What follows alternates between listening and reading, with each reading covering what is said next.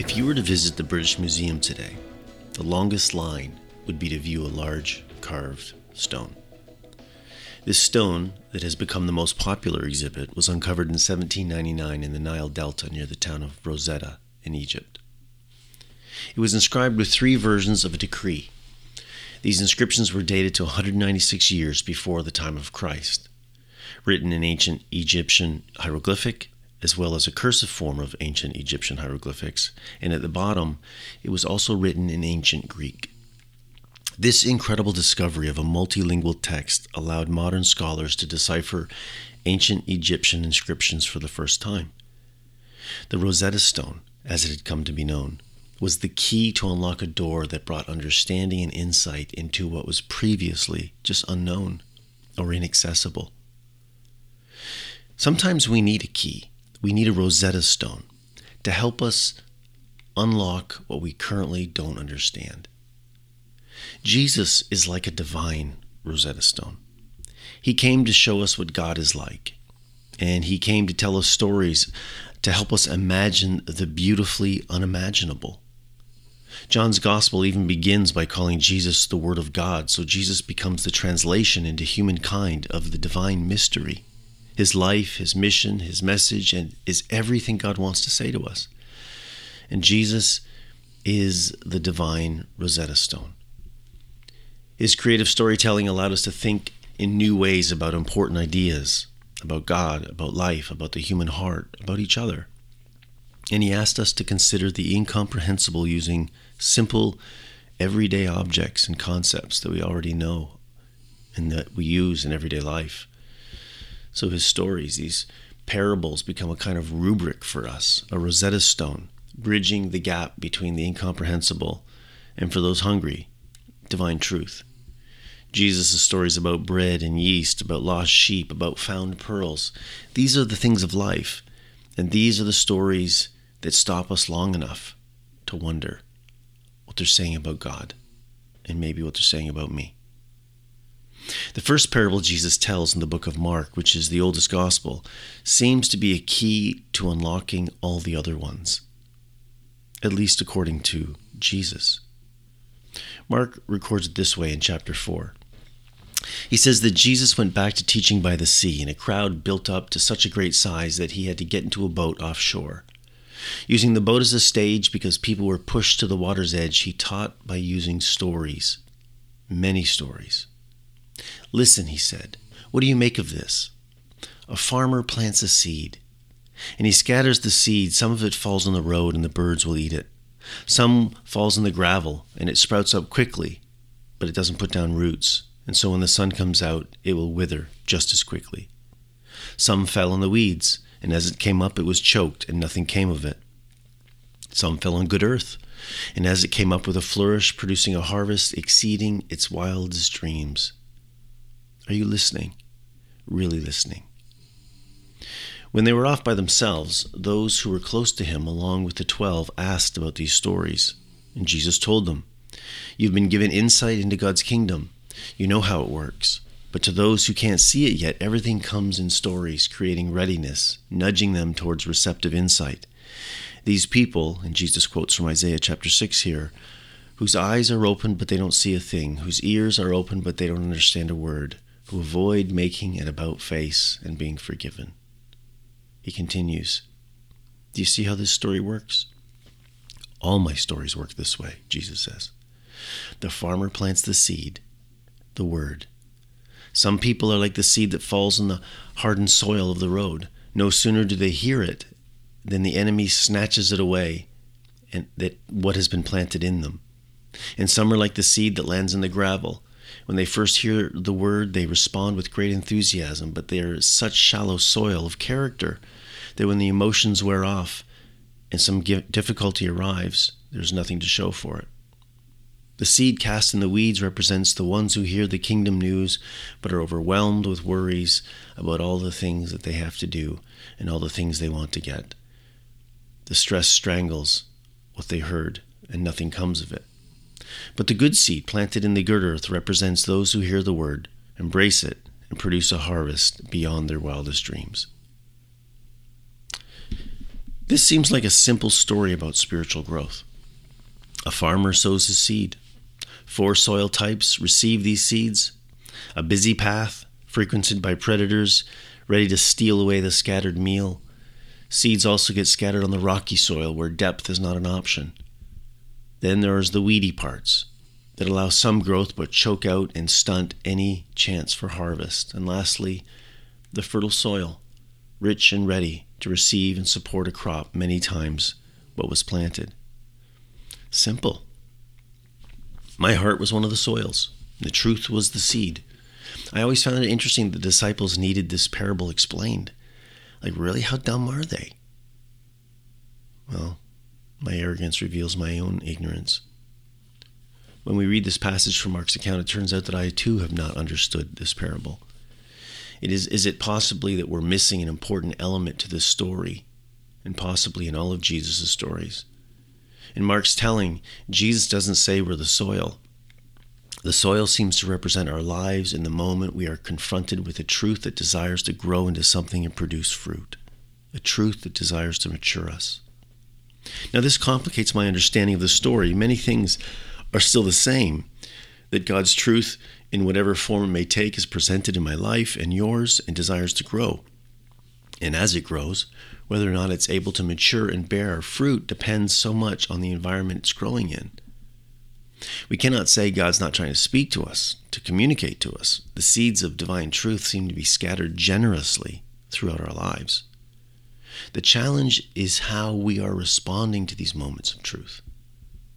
The busy places of life so easily rob us of the life-changing truth that we so desperately hunger for, but often require contemplation and silence for us to recognize. The rocky times of our lives, hindering opportunity, it seems, for any deep relationships, and the deception of more success, of greed, choke out simple ideas of contentment and peace. Too many read this story and think that we will hear God's voice when life calms down a bit, when our rocky, weedy lives are perfectly manicured and chocolate brown, ready, organized, receptive. But the soils seem to represent our choices, not necessarily our environments or our circumstances. After all, it's our response to our circumstances, not just the circumstances alone, that determine how our life moves forward. In this parable, the seeds of God's wisdom and truth are scattered on all the soils.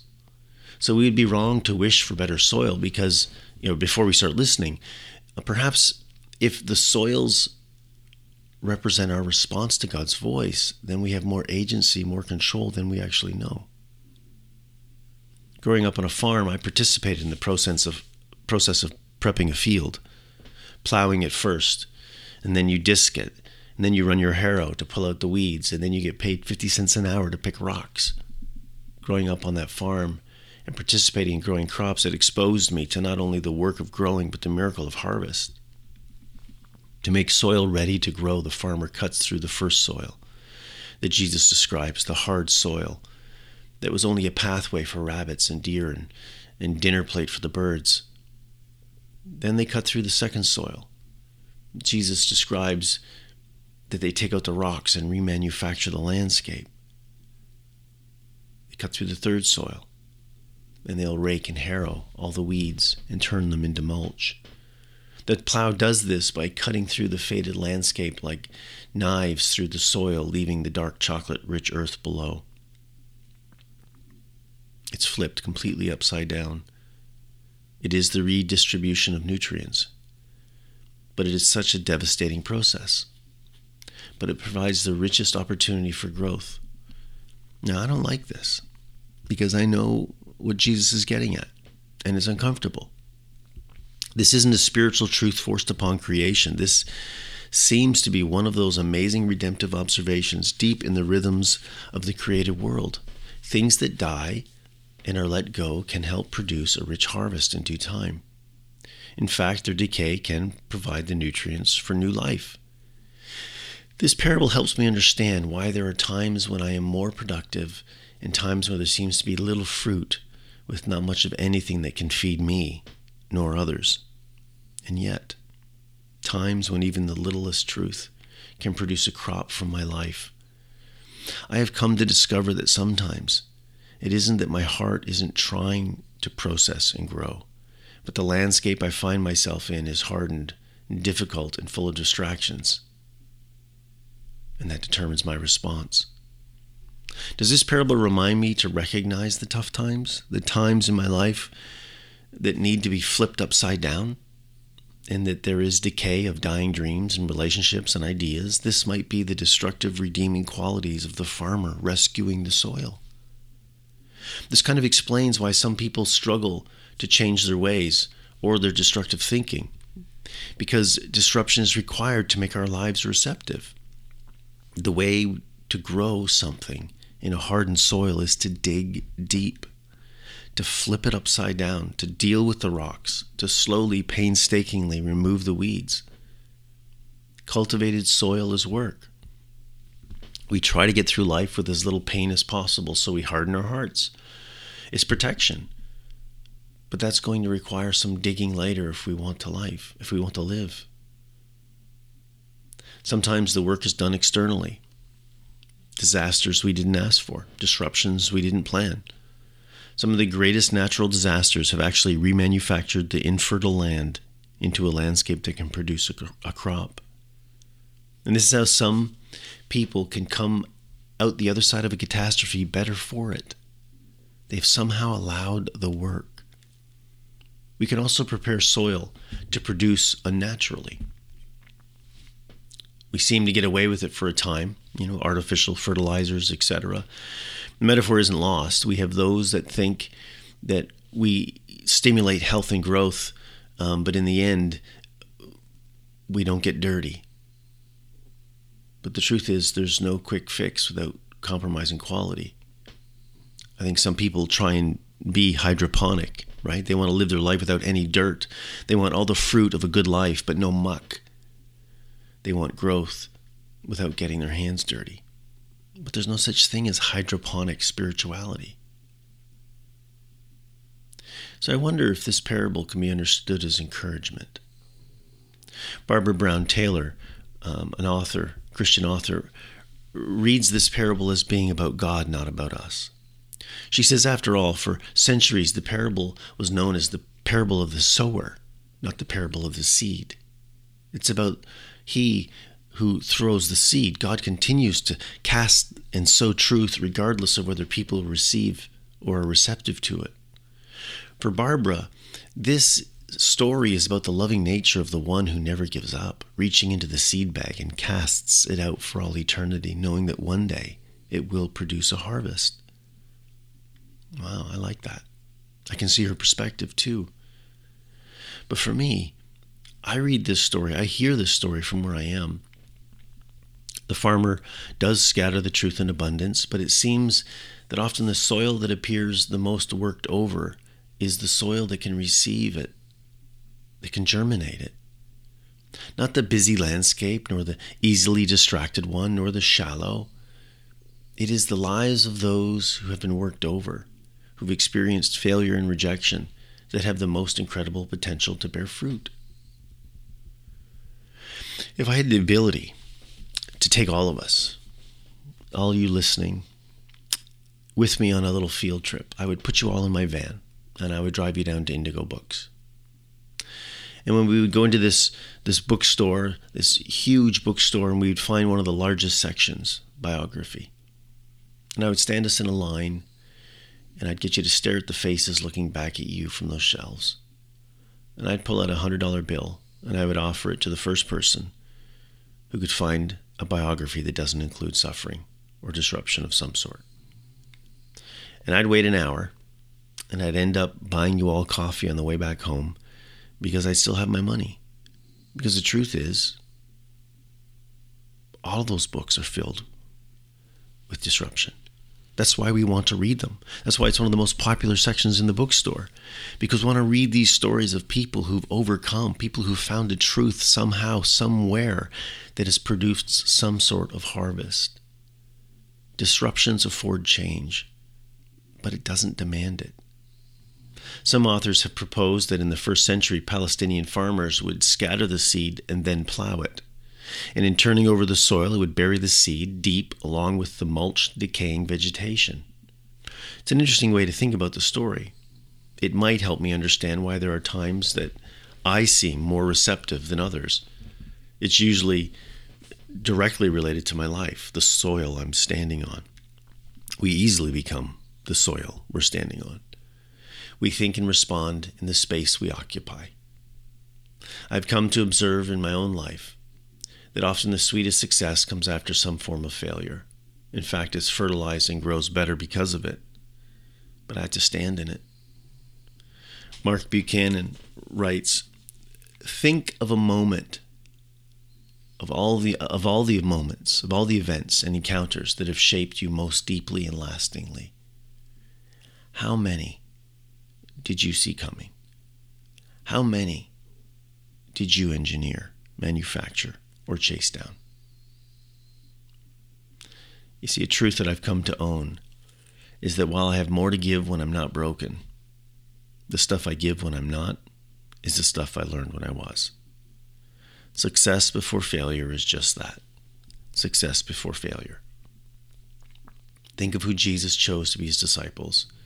Those who had experienced rejection and failure. The life Jesus called them to would cut through their hardened lives and flip everything upside down. A life of humility, forgiveness, compassion, and hope. And in doing so, redistribute pain so that it can be redeemed and feed future growth. You see, the early church was not just a place meant for the redistribution of resources, of love, and of hope. It was meant to be a place where together we also redistribute pain and sorrow, failure and disappointment. We're meant to carry these things together.